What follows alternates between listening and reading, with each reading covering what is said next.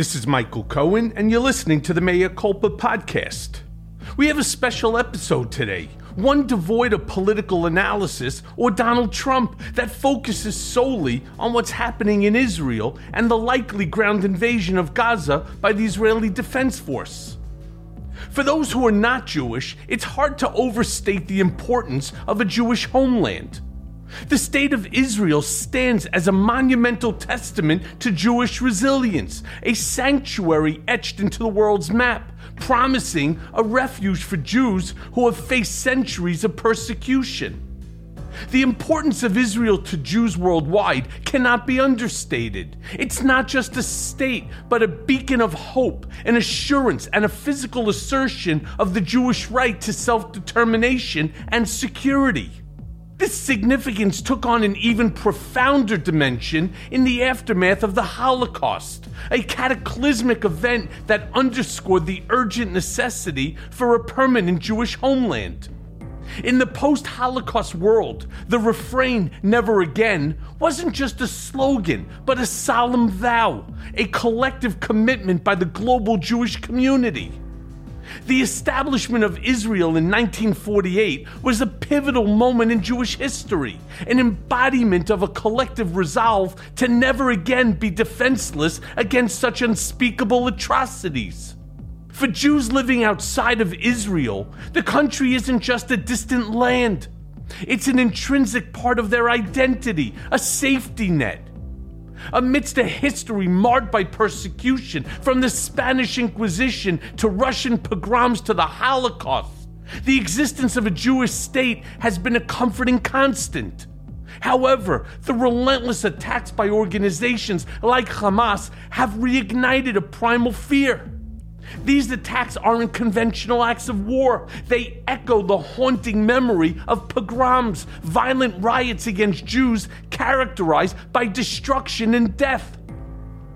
The recent atrocities committed by Hamas are chilling reminders of a bitter past. Unlike the Nazis, who attempted to conceal their heinous crimes, Hamas parades its intent to harm Jews.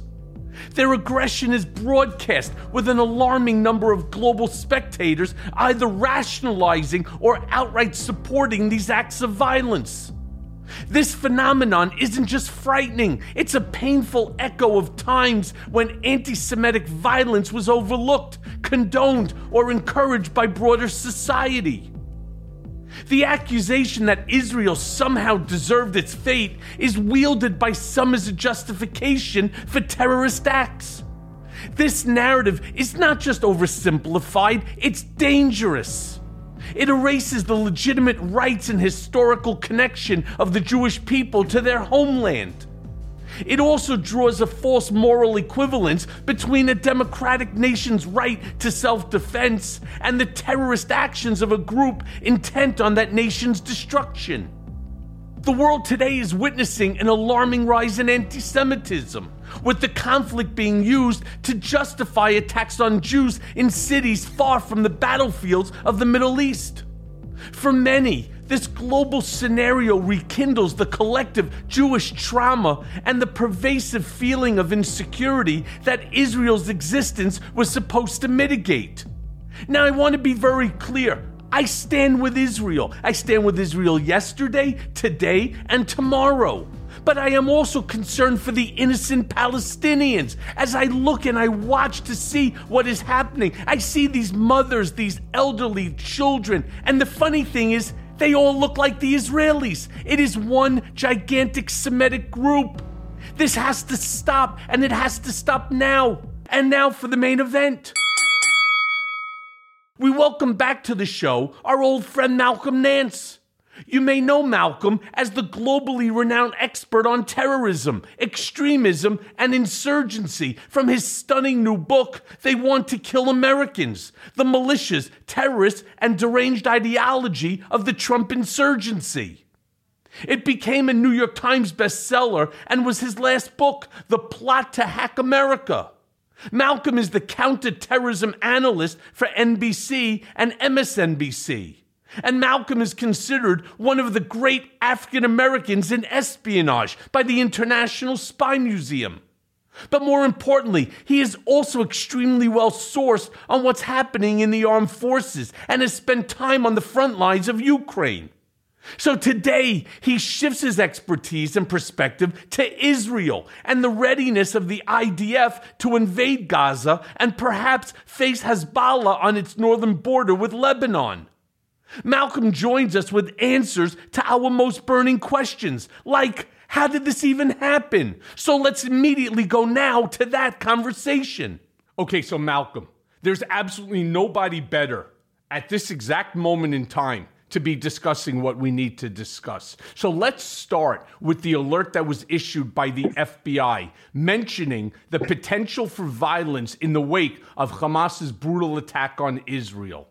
What are you hearing from your sources as to the veracity of the alert, and what are the potential targets?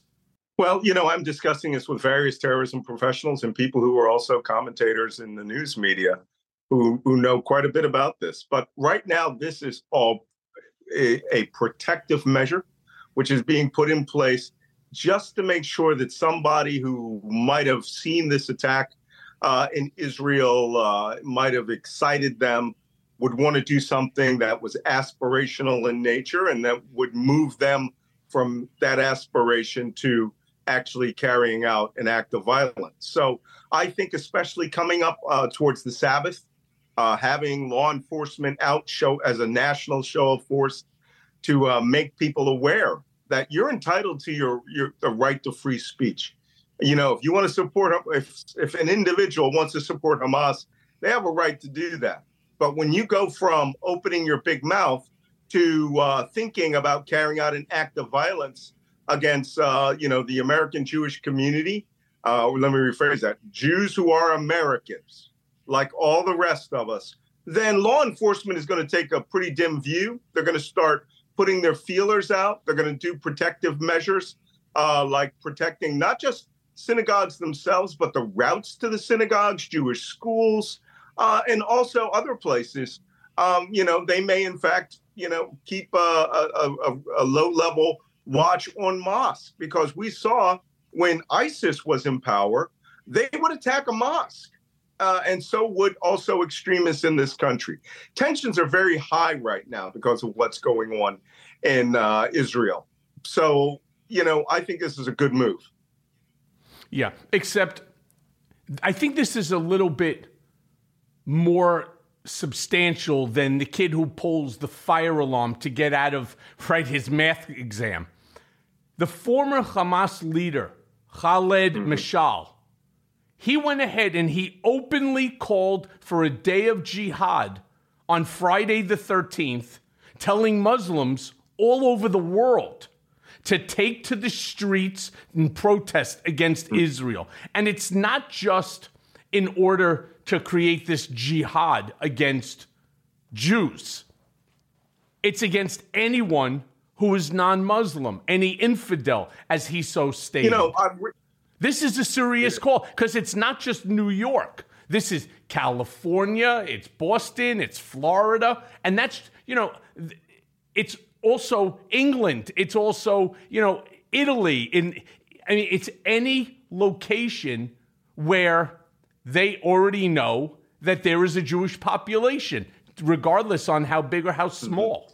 Well, and you're absolutely right about that. However, I want to bring you back to the period when this threat started in 2014 with the Islamic State, ISIS, right? Islamic State of Iraq and the Levant, ISIL as they call it in the intelligence community, which did the exact same thing. They made an international call for jihad, but unlike Gaza, they were calling for people to come to their newly established homeland, which they carved out of mass murdering tens of thousands of other Muslims. I suspect that this, even though this may be more of a propaganda ploy by Hamas, now that they've been badly damaged. I'm going to tell you something on the backside of the conversations that are happening in Arabic about Palestinian liberation, Palestinian resistance. They are very upset with the accusation that they killed children in a brutal manner, which is laughable because there is photographs of it. There are eyewitnesses to it. But, when you're talking about fighting the propaganda game, so I believe that Hamas is making this call in order to see where the fingers of support that they can bolster around the world. Look, there have been protests in favor of Palestinians. There have even been protests in favor of Hamas, in the United States and Europe. And I famously just the other day went completely off on a Black Lives Matter chapter out of Chicago that used the photograph of the image of the paraglider with a Palestinian flag as the symbol of their negative statement against Israel. We got it taken down. But, calling for support to a terrorist act will only bring out a class of individual who may find it exciting, who may find, like the diaspora that went over to ISIS, a home for their, be quite honest, worthless lives. And as they say in Arabic, right, to establish the life of the batal, right, of the hero, the Islamic hero, with the sword. That's what Hamas is calling for. They're, as much as they make a religious call, Hamas has, since its inception, been a nationalist movement. They are about land. And only recently with this attack in the last 2 years, and I called this on television, I said this was not an attack that was planned in months or weeks. This was a multi-year operational plan in which every resource of Hamas went into attacking on the 50th anniversary of the 1973 war plus 1 day, right? 50 plus 1, I called it. And they were looking to actually exterminate areas of that border in order to push out. And to put this in line with what he said, what Hamas command said that very day, plus this call to a day of jihad, which is almost laughable. We've seen this before, is that they were also calling on that very day for Palestinians to leave Gaza and to flow out into the settlements and to start killing people, taking what they wanted. They fully intended to occupy ground. And it took, approximately 72 hours for the Israeli army to kill the entire assault force of 1,500 fighters. But I think that this day of jihad is actually going to end up a phenomenal public relations failure. But it does require us to be cautious. We don't know where their acolytes and fanboys are presently. Yeah. But going back to this guy, Khalid Mashal, first and foremost, he's based in Qatar. All right. And I'm a little bit surprised that they permit him to remain there because from my understanding, and I certainly don't have significant experience or understanding of this conflict. In fact, I've never been to Israel, but I do have a lot of friends from Qatar. And my understanding, and especially someone who had spent time with people from Qatar, they're not enemies to the Jew. They're not. And so how they could allow this guy to remain there in their land, calling out, and I'm going to quote this guy, tribes of Jordan, sons of Jordan, brothers and sisters of Jordan. This is a moment of truth, and the borders are close to you. You all know your responsibility. This is what this guy Mashal was saying in that recorded statement.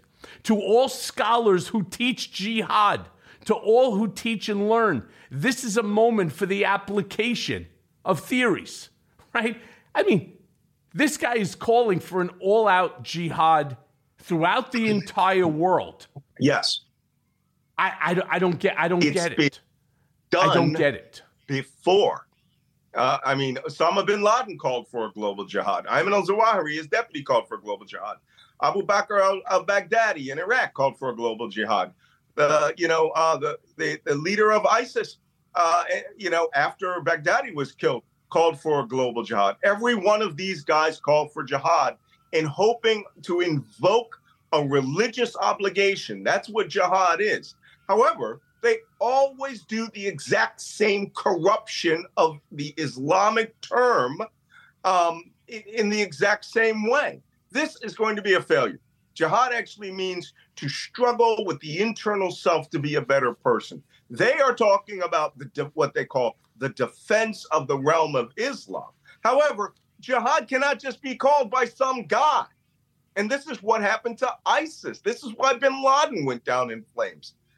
ISIS had land, and that's why people emigrated through Turkey to that place. Those people are all dead, okay, with a few exceptions of some ISIS wives that are in refugee camps. Almost to a man, every person who picked up arms in the Islamic State is dead. And that's what's going to happen to Hamas. You know, I was trying to get the hashtag Hamas extinction going yesterday. But listen, full disclosure, I leave tonight for Doha, Qatar.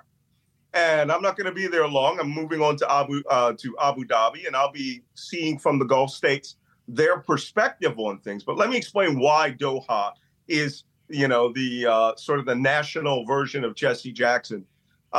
You know, when he was going out and being a diplomat. The Qataris see themselves as mediators between the two extremes, right? Being ultra insanely conservative jihadists.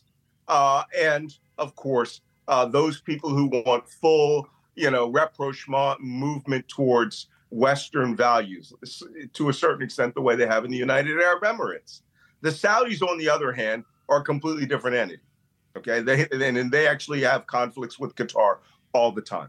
The Qataris were the people who hosted the Taliban during the peace negotiations between the United States, Donald Trump's administration, and the Taliban. It's where all the Taliban fighters who were released from captivity were allowed to come as a neutral space.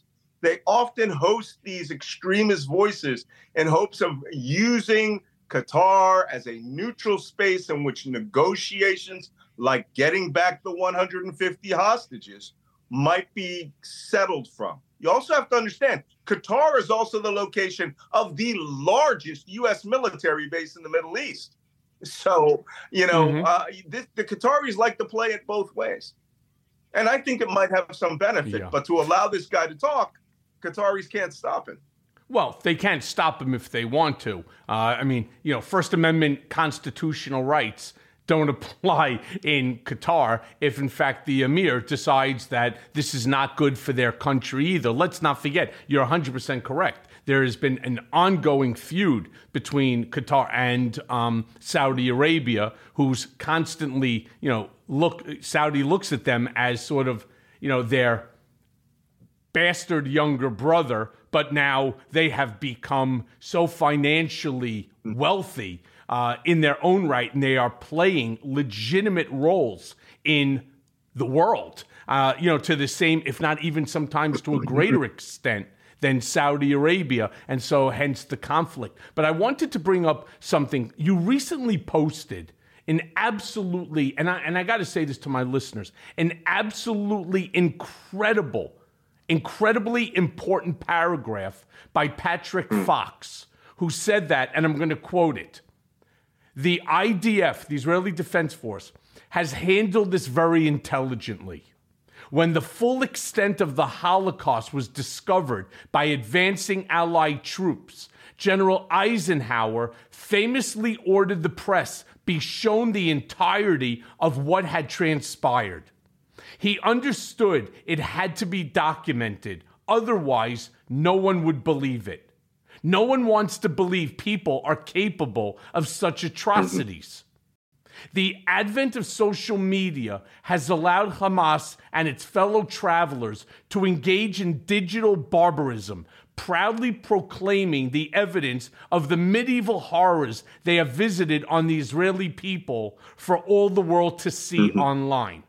Yet even now, most people are unwilling to believe one human being can do such things to another until the international press can confirm for them that it actually happened.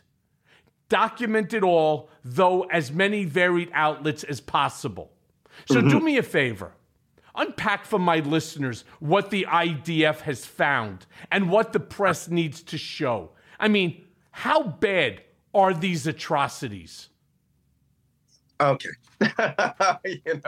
Unfortunately, I've been watching the videos of these atrocities. I worked this mission for over 30 years. The Middle East, the East Mediterranean Sea. First dialect I learned in Arabic was Palestinian Lebanese dialect.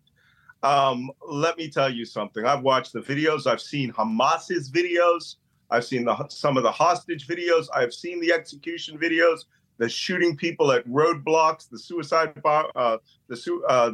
paragliders coming into the Nova Festival. This is real. This is happening. It's as horrible as anything I've seen with ISIS. And I'm just waiting to see what videos are going to start leaking out of Gaza. Because let me tell you something about the mindset of these terrorists, okay?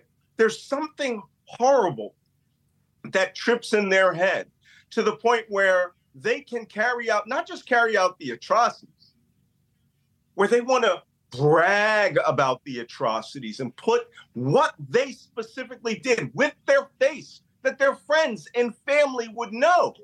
Their friends and family would know who they are, to show that they killed this person, they killed that person, that they have the blood of what they call the occupiers on their hands. But how do you shoot a child through a baby seat, right? That's one photograph out there that I saw, which was a child was in a baby seat and the bullet goes right through where the child's heart was, and it's just awash with blood, all right?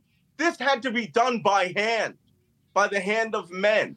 And this is why I have spent the last 2 days equating them with ISIS. I mean, Prime Minister Netanyahu made this statement today. We have seen also, I don't want to tell you where to go to find some of these things, but some of the Israeli Mogen David, the Red Cross and other paramedic teams that have gone down there that are processing the bodies are putting the images, with digitized faces, but they're putting the images of the dead, both the dead Hamas and the dead Israelis, because they feel that you really need to know. This thing is horrific. It's horrific. The only thing we haven't seen, I'm going to tell you, I wrote a book that is used throughout the United States government called the Terrorist Recognition Handbook. I wrote this book 15 years ago, and it's in its third edition. The only thing we didn't see was a hijacking of an airplane and the immolation of an individual. But the Red Cross and the paramedics have said individuals were clearly doused with a liquid and set afire alive. All right? Everything that has happened before is happening, but it all happened in one 48-hour period. Hamas clearly directed every one of those terrorists to kill every human being they saw, because they didn't spare the 25 Thai guest workers that were working at a farm. I saw the handheld video of them just before they were killed. They dragged them all into a room and executed them. They were from Thailand. There are sub-Saharan African guest workers there. Black, white, Jews, Christian. Hamas didn't care. They killed them all. They killed dogs over there. They stopped them. Didn't Anthony Blinken said this morning? Anthony Blinken said this morning, I think it was like 32 countries had people killed during this attack. 32 countries. I was amazed by that. It goes. I mean, you're so right. Keep going. Yeah, well, keep going. I'm just saying, this. Oh, and here's the worst part. All right, this is the part that disgusted me the most, because I have to, unfortunately, because I've been working this mission for decades, I have to watch the videos. I had to watch all those sickening, horrible ISIS videos. I had to watch these because I need to know their tactics. I need to know their mindset. You know what every one of them did? They systematically looted the dead for money and valuables. That's not jihad. All right? You don't in a righteous war go out and start checking for people for their wallet, their picture, how much cash they have, what kind of watch they have, whether they have a Rolex or they don't have a Rolex. I mean, the jihad, Hamas bodies were found with money stuffed in their pocket. What are you going to do with Sheklim? Right? Go to Israel and exchange it? Put it on the market in Egypt? I mean, these people are wait, let me rephrase that. Because every time I get into terrorism, these terrorists, they're not people. They are entities, and we use this phrase liberally in my world, who must be destroyed, not killed, destroyed. Yeah. I mean, literally, they're still right now finding bodies. It's really so sad. I watched on CNN as this one gentleman, he broke my heart. I never saw anything like this. His daughter, they found, obviously, she was one of those killed initially. And he was thanking Hashem, he was thanking God that she was killed and not taken by these terrorists. And he went on to explain, after saying, what kind of a world do we live in where a father would thank his God again and again and again for the death of his daughter, because death is better than being taken to Gaza, where she would be beaten, stripped naked, raped, tortured,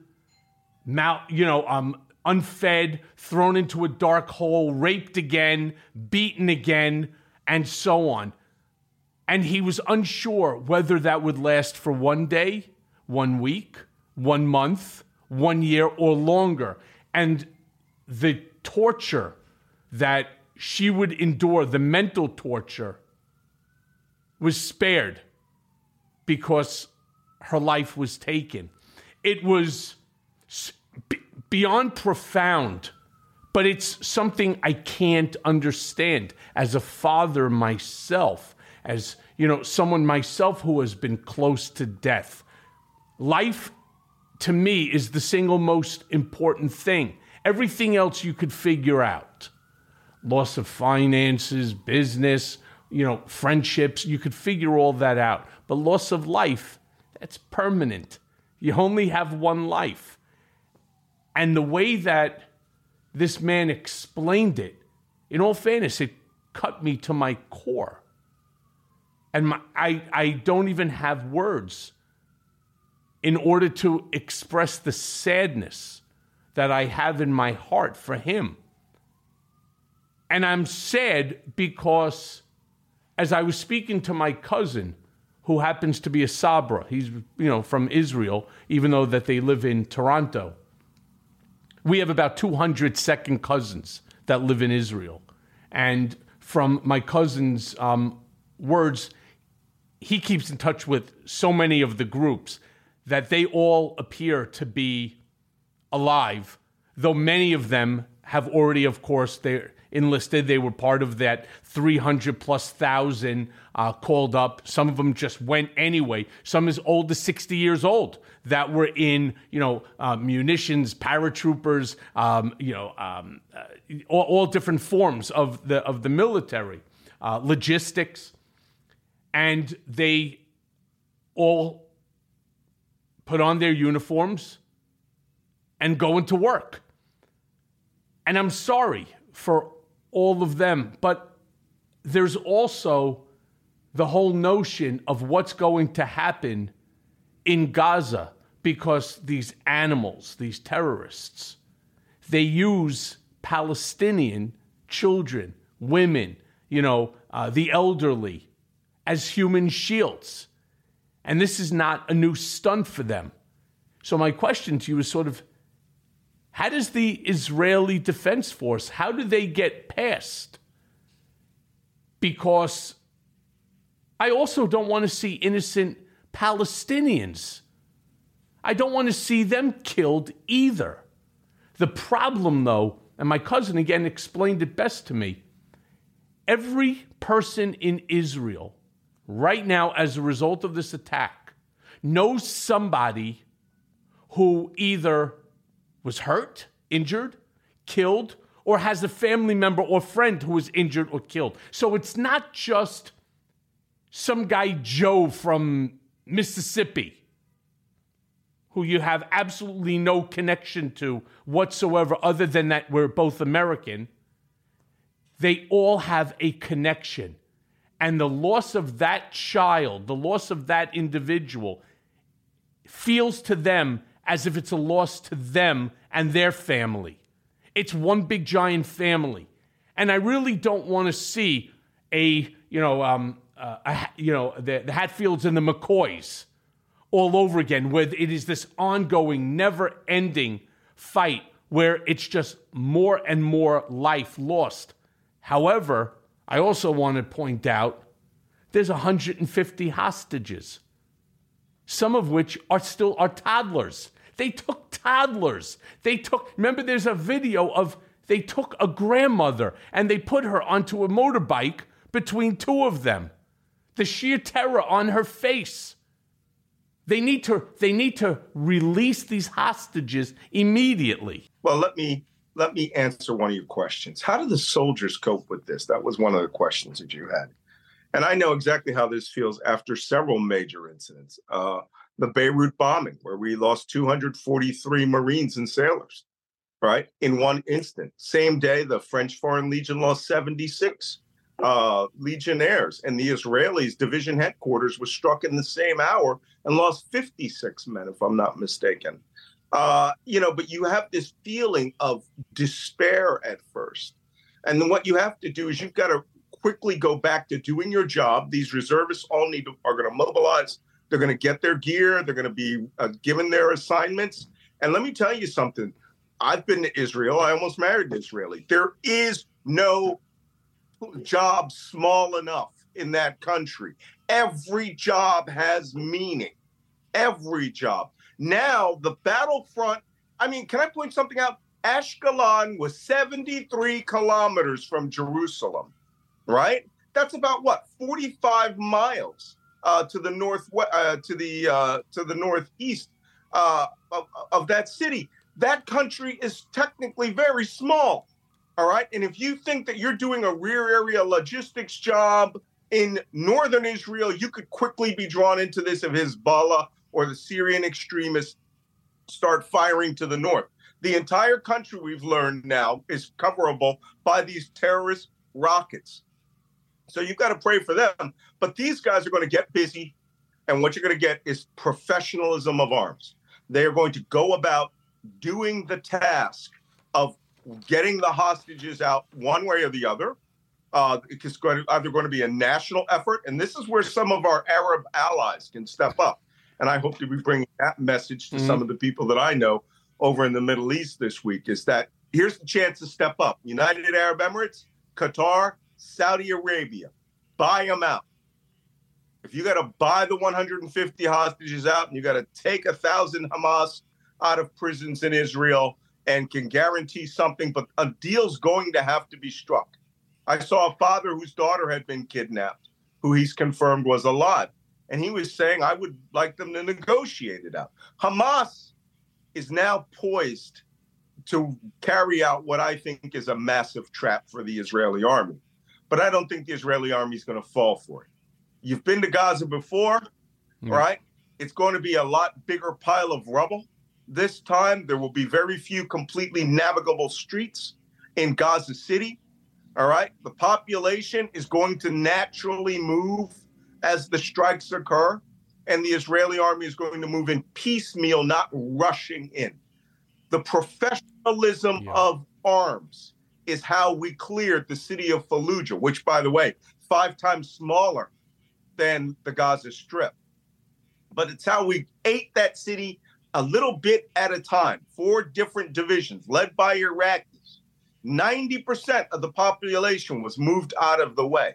Were there unfortunately casualties? Yes, there were, from civilians and military alike.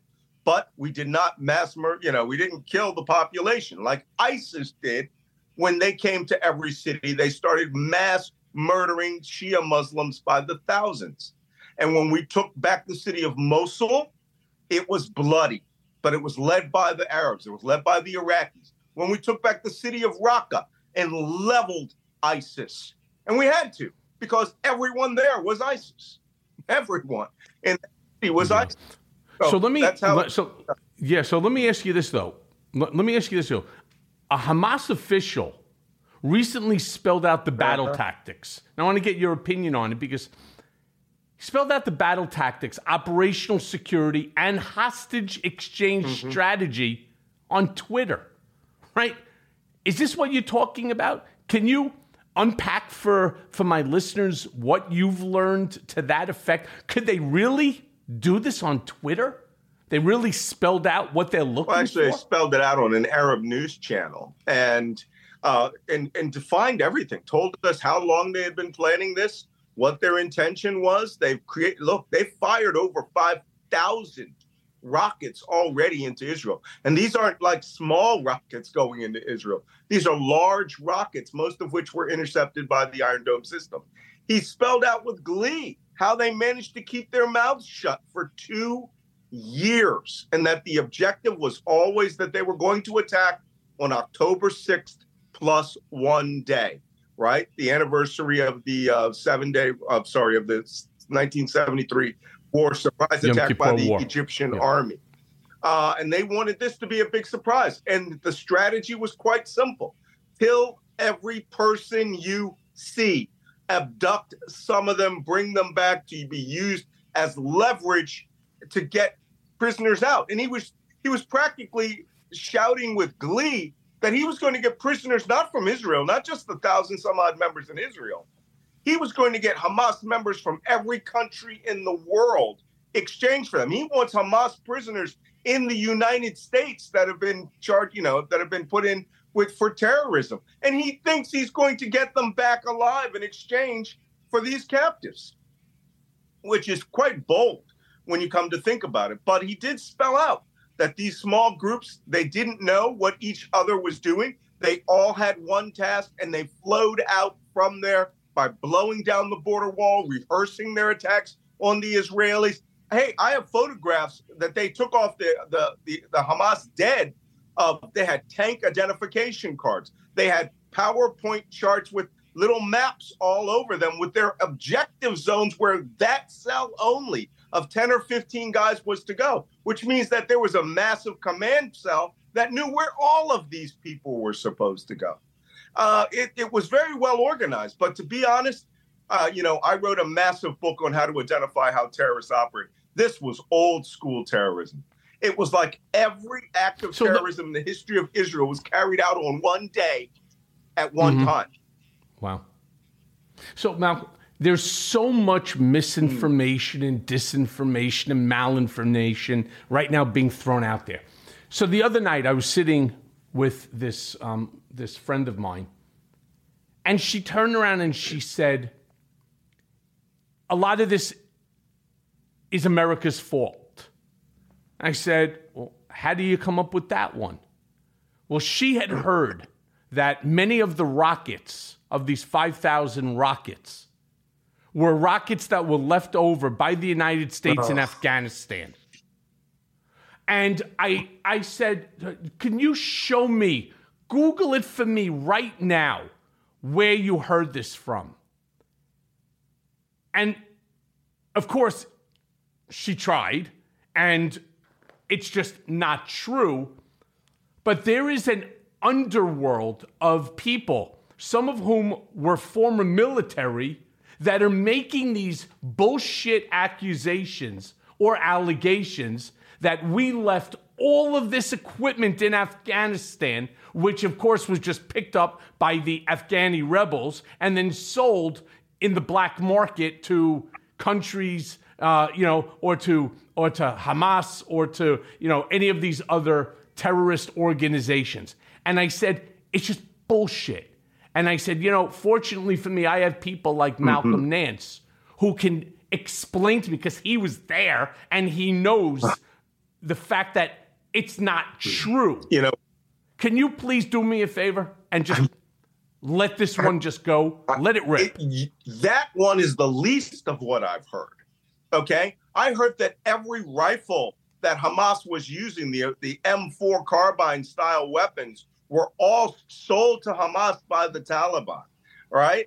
Or they were given by the Ukrainian army and sold to, not the Taliban, to Hamas by the Taliban. It's just ridiculous. Those rockets, it reminds me of that Saturday Night Live skit of where the 9/11 truther says that, the CIA blew up the towers. And on the skit, they go, let's go to a member of Al-Qaeda and ask him his opinion. And the Al-Qaeda guy goes, we did it. We did it. This is exactly. Hamas built those rockets. They have been smuggling in iron and steel. They had smelting facilities. They had munitions factories. These are just iron tubes with a warhead. They had perfected rocketry over there with the help of the Iranian Revolutionary Guards and Hezbollah in Lebanon and Syrian government, which is backed by the Iranian Revolutionary Guard Corps, and managed to make a whole class of 8 or 9 of rockets which could fly, some as far as 100 kilometers into Israel. And they managed to fire off 4,000, which means that they had to have had hundreds of firing positions that the Israeli army didn't know about that day, some of which were dug out in tunnels that they had created with just a firing port with an angle that was predetermined. Same thing out of hospital buildings, out of apartment building windows. All right. I mean, it was adaptive terrorist warfare. Understand the terrorists win because you can't imagine they can do these things, like build their own rockets. You have to make some fantastical lie that Joe Biden gave them to the Taliban and the Taliban shipped them all over there. How? Show me how space, time, physics, tonnage, and weight that those rockets got to Gaza, right? Surrounded by the Israeli Navy and the Egyptian army. You can't, but you know what? You can build them right there on the spot. These people are intelligent, they're inventive, but they use it for terrorism. And apparently, they know how to use them. Same with the rifles. Look, so let me go back to your book for a second, because you recently wrote of Hamas and their commanders admired Hamas commanders' ISIL brutality. They studied their tactics and even brought the ISIS black flag alongside their own. Right? I mean, could you imagine? Hamas hunted, they killed, abducted every person that they found on the border of Israel, including locals, Latinos, Europeans, Africans, Asians, residents, and guest workers. That day, they killed Jews, fellow Muslims, Christians, Druze, Buddhists. Didn't make a difference. They were walking on the street. They were in a car. They saw them. They're firing at them. They systematically, as you were saying before, they systematically looted the dead. So the question I really have for you is, when did Hamas turn the corner into such fanaticism? And how do you explain, how do you deal with them now? That's a very good question. And I think that at some point we're going to capture a commander who will laughingly in our faces, talk about the ISISification of Hamas. Look, I worked against Palestinian terrorist groups, the old PLO, the PFLP, all of these subgroups in Lebanon, the Palestinians that were living in Palestinian refugee camps, which are like cities. And these groups, even the ones that were infiltrating in 1 or 2 suicide bombers were relatively benign compared to the power of Israel, compared to the intelligence apparatus of Israel, the combined intelligence apparatus of Jordan, Israel, the Palestinian Authority, and the Egyptian intelligence agencies. They all have fingers into Gaza, right? But this was different. And at some point it wasn't 2 years ago. All right. It had to have been within the last 5 years. There was an ideological shift in Hamas, not just to talk about that quote that has been abused in the Quran, where it says, if you see a Jew, and who is hiding behind a rock, who is behind a tree, you are to find him, hunt him out, and kill him, right? That was not in the proper context, and it was never intended to be used past the year 632, right?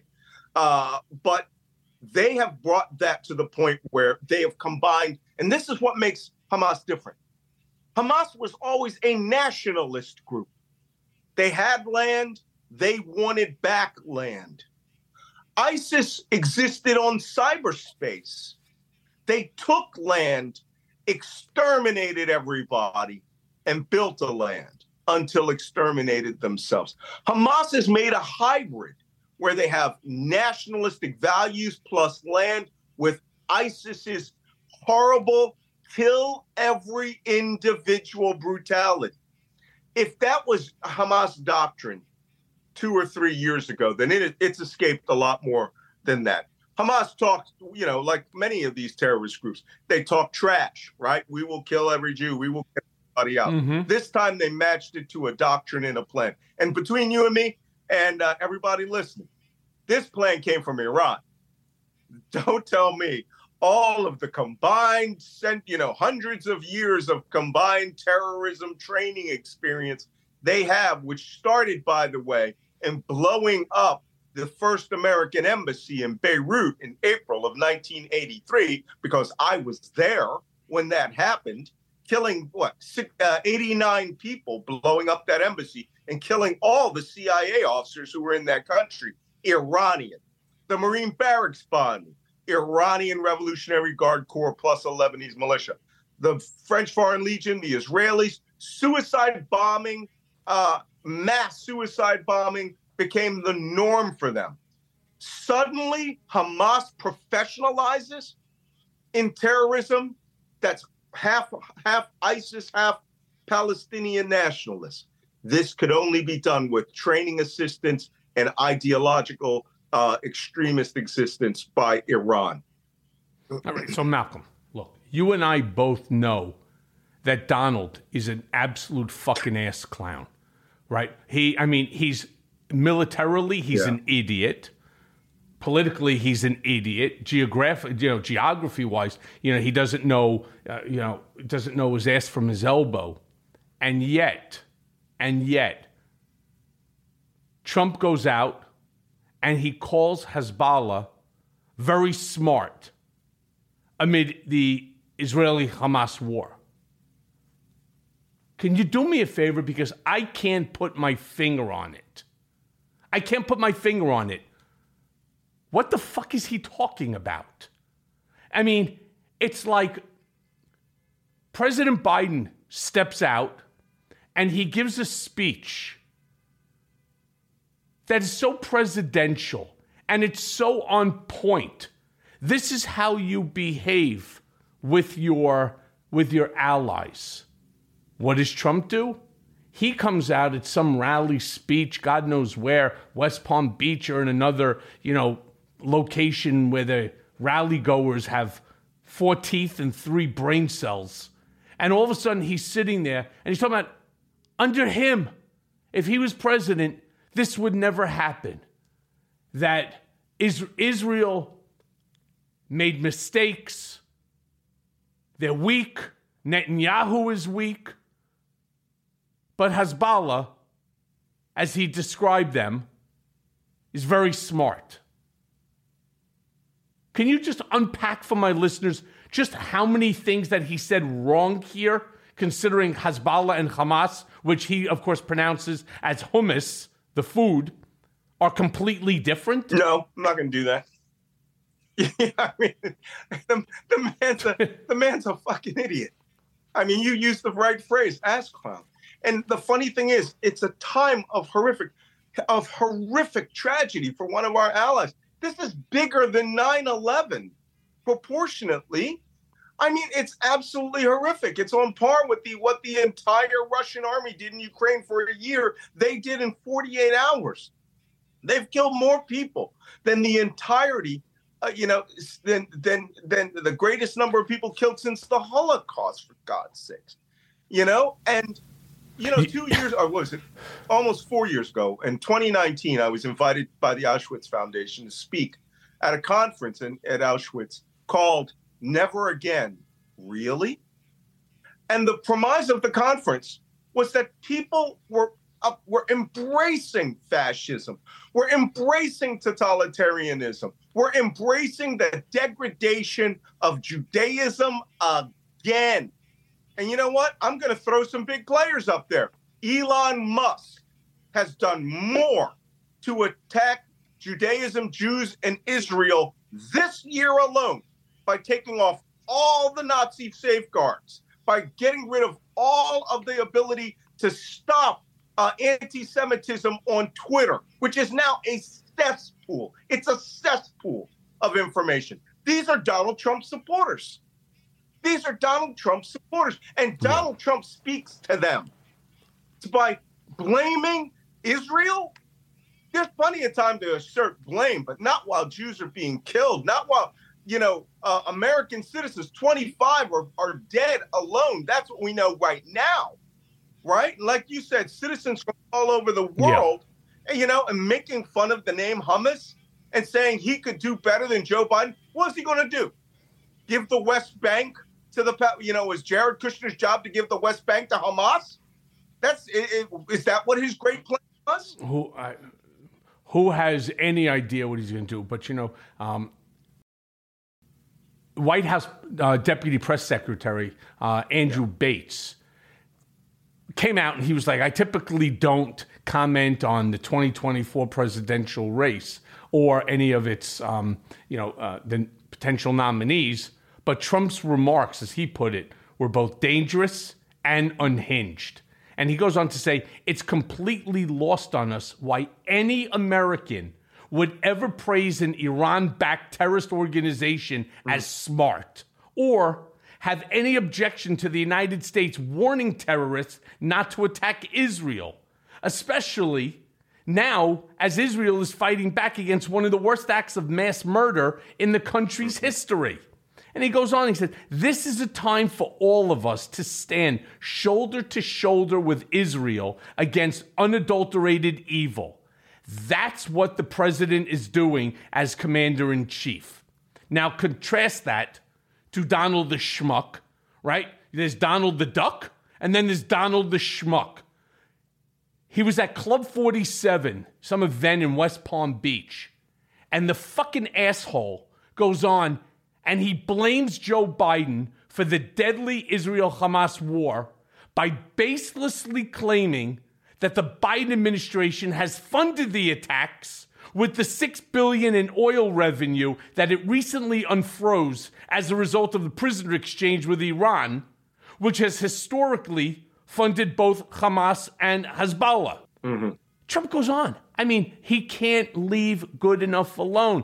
Trump goes on and he says, again, stupidly, and then 2 nights ago, I read all of Biden's security people. Can you imagine? First of all, I don't even know what that means. I read all of Biden's security people. Can you imagine? Okay. National defense people, and they said, gee, I hope Hezbollah doesn't attack from the north because that's the most vulnerable spot. I said, wait a minute, Hezbollah is very smart. They're all very smart. I mean... What does that mean? I don't know. I'm asking you. You're the expert in this shit. I have no idea. And yet, the Jewish population still, many of them support this asshole. I don't get it. When does enough become enough? At what point in time? 91 federal charges, 4 criminal indictments, soon to be 5. I understand Arizona is looking to drop an indictment on the guy. Sexual assault accused. What more does the guy need to do? Where people just turn and say, you know what? Honestly, enough is enough. Do we need to have an attack in the United States in order for people to say this is all on Trump, this is all on his doing, that he's speaking to the people that you were just mentioning, again, the ones I describe as 4 brain cells and 4 teeth and 3 brain cells, that he's speaking to them. Look, what to do here? And a terrorist attack in the United States would be the best thing he could hope for at this point, because they seem to be rooting for this. I had some idiot on Twitter, and you were reading a quote, one of my quotes from Twitter earlier. I had some idiot on Twitter who was claiming to be a super spy out there talking about they've documented thousands of Hamas terrorists coming through the southern border. He has a picture of a guy who has a tattoo in a foreign language on his arm, and the tattoo's a Kalashnikov. Yeah, he's right. The guy's writing was in Hindi. He was from India, and he was in the Indian army. They're not Muslims, all right? Ask Vivek Ramaswamy and Nikki Haley. They're both Hindi Muslims. I mean, not Hindi Muslims. Listen to me, I'm getting confused. Wow. Listen, they're both Hindi, but, or speak the Hindi language and come from that faith. But they don't know anything. Hamas doesn't infiltrate people through the border. The 19 hijackers who came here and carried out 9/11 were welcome guests and given preferential treatment to go to school here and flew in business class from Saudi Arabia. That's how many terrorists get here. All right. And I got to be, God forbid anything happen in this country. This is why, like you said at the beginning of this program, law enforcement is stepping up its game, putting its feelers out to make sure that no one's doing this. But I know a lot of cops that hear this craziness, and they too believe that the border is awash with Al-Qaeda and ISIS, and that Filipinos or Filipino Muslims coming here to carry out suicide attacks. Well, what about all those Russians who come through the southern border? All right. And not Ukrainians. I'm talking Russians, or that live in his buildings. I don't know. All I'm saying is this. This is not how terrorists operate. Terrorists don't sit around waiting and going, wait for the $6 billion in funds to be released to hospitals. They don't. By the way, none of those funds, by the way, have been released. That money is still sitting in the account, and it is earmarked for humanitarian purposes. And I believe, if I'm not mistaken, is it Qatar who has financial control over the distribution of that money? Term that they're saying all money is fungible. When terrorists don't work according to your fourth quarter budget, terrorists don't wait 5 years to see if there have been American hostages released and whether, medical and doctor supplies will come from Doha, Qatar, all right, to their country in order for them to carry out an attack. Terrorists fight on their schedule. Yeah. The Iranian Revolutionary Guard Corps, you know where they get your money? Every time you fill up the gas on your car. Once oil hits a barrel and disappears into the global cesspool of oil, there's no identifying which country it comes from.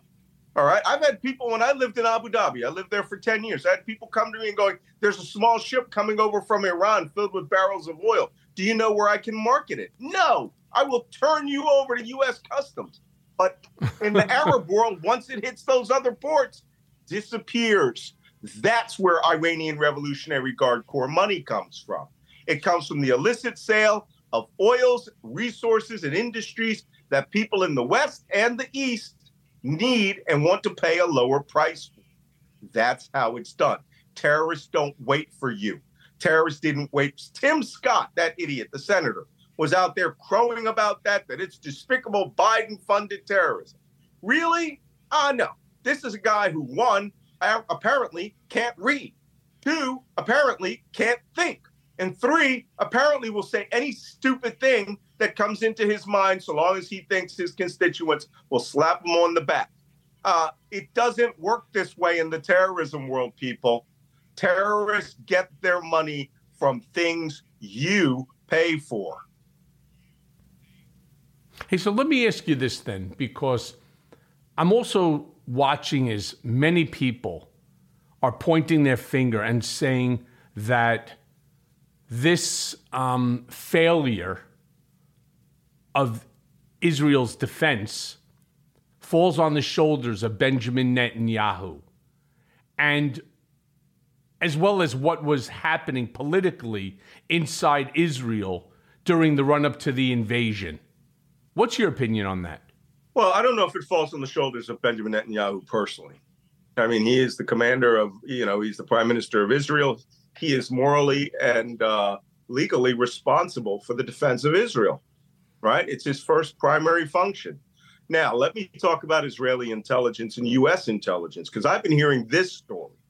American intelligence is a failure because they did not get the intelligence that the Israeli Mossad, their clandestine service, the Aman, which is the military intelligence apparatus of Israel, and Shin Bet, which is the internal intelligence agency and police force of Israel. All right. And Egyptian Mukhabarat, Jordanian Mukhabarat, the Turkish national intelligence, or any of our allies. According to them, it's our fault because those people didn't get this. Well, the Egyptians said that they had heard grumblings. They had seen an increase in manpower, money, equipment, and training. But that is not there's a big difference. And trust me, I worked at the National Security Agency, where you get intelligence like this. Terrorist 1, this is terrorist 2. Attack Israel with 1,000 men. It doesn't work like right. that. When it gets quiet, or when they do a deception campaign where they talk on their cell phones like they're all doing shisha and shawarma, and they're actually out training, they will use word of mouth in order to exchange their orders and, orders, action plans, logistics plans, and operational go dates. And the problem is, perhaps Israel relied too much on cell phone intercepts. That's what I've heard. But you know what? I'm certain when they go back and they piece this together, they'll have all the pieces. And it takes the belief, and this is where we have a problem too. Because oftentimes I hear people say that we're superior to others. You're not superior to others. You just may have more invested. You may have better morals. You may have a code. You may have a legal environment that you operate in. You may be the pinnacle of the Western world. But I had 2 young Navy seamen think up the most ingenious, devilish terrorist plan in a terrorist training course that I was in. So ridiculously stupid, I destroyed it immediately. And I have never said what it is. Because 2 people who sit down with a cup of coffee and give it a few minutes thought can be quite inventive. And that's one of the things that we fail to understand. Our opponents are thinking human beings. It's like they said in the movie The Most Dangerous Game, right? Or that exhibit 1967 at the Brooklyn Zoo, which is the most dangerous animal on the planet. You look in a mirror. Okay? People horrible.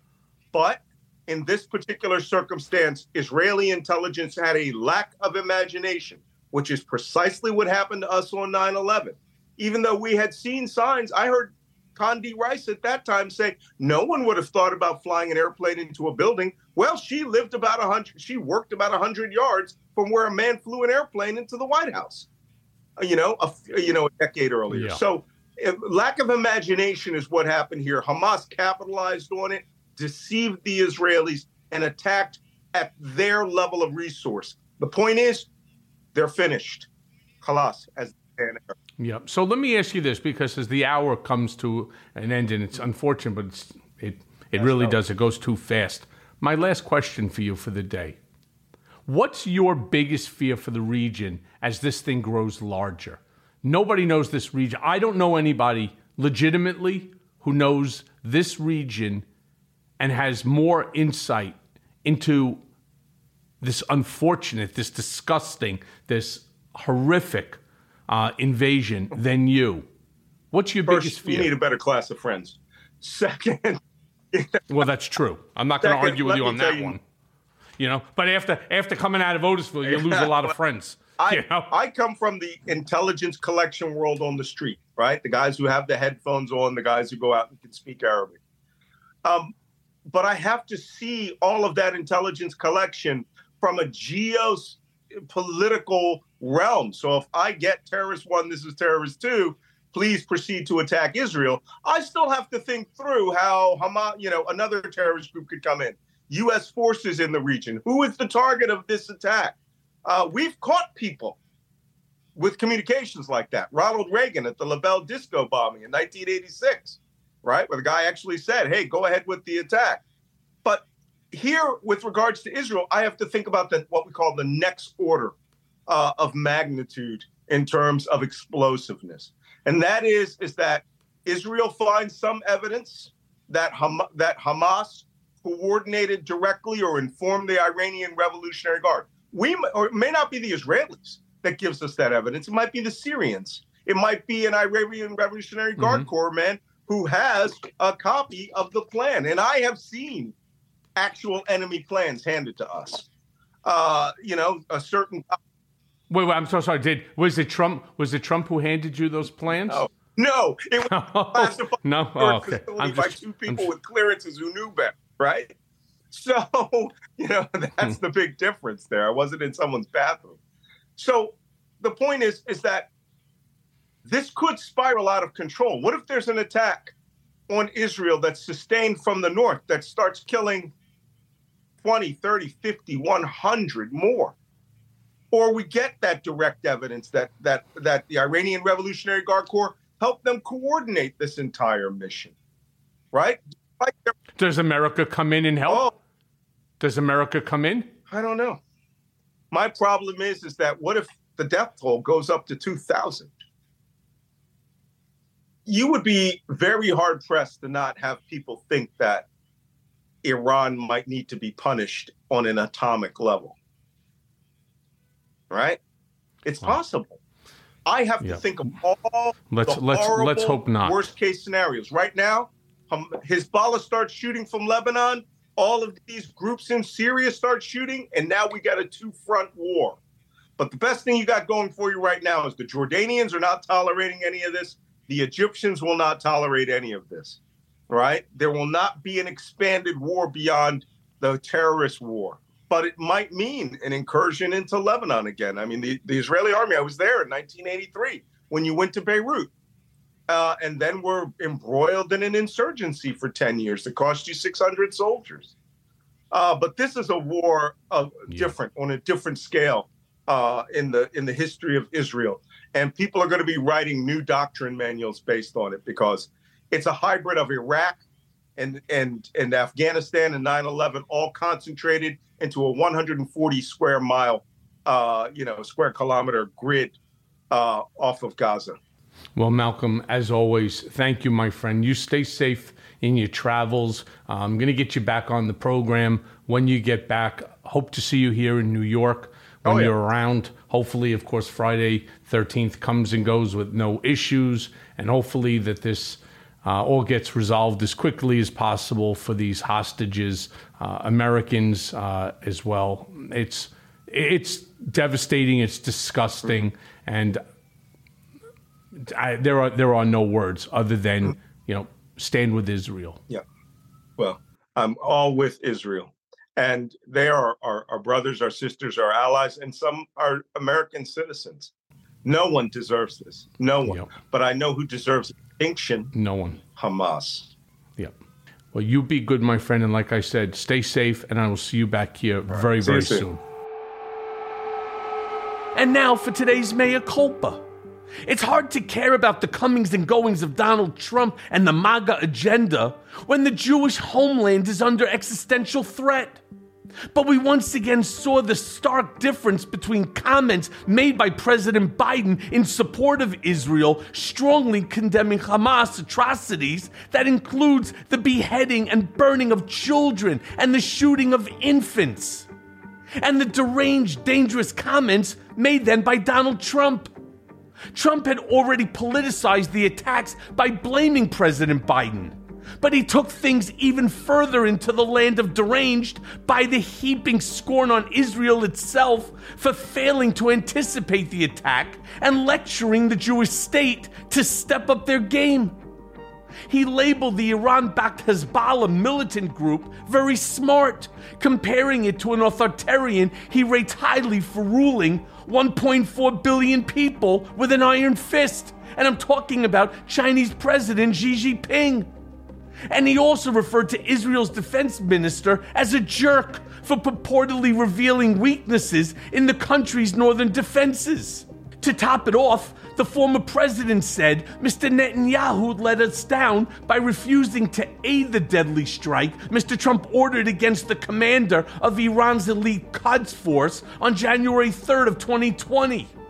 Israeli Communications Minister Shlomo Kari said Trump's comments to supporters and in a television interview on Wednesday night showed he could not be relied on. It is shameful that a man like that, a former U.S. president, abets propaganda and disseminates things that would hurt the spirit of Israel's fighters and its citizens, Carl told Israel's Channel 13.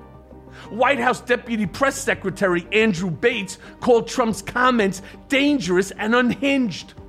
On Thursday evening, Trump released a statement saying there had been no better friend or ally of Israel than when he was U.S. president, something he likes to point to by threatening American Jews to support him or else.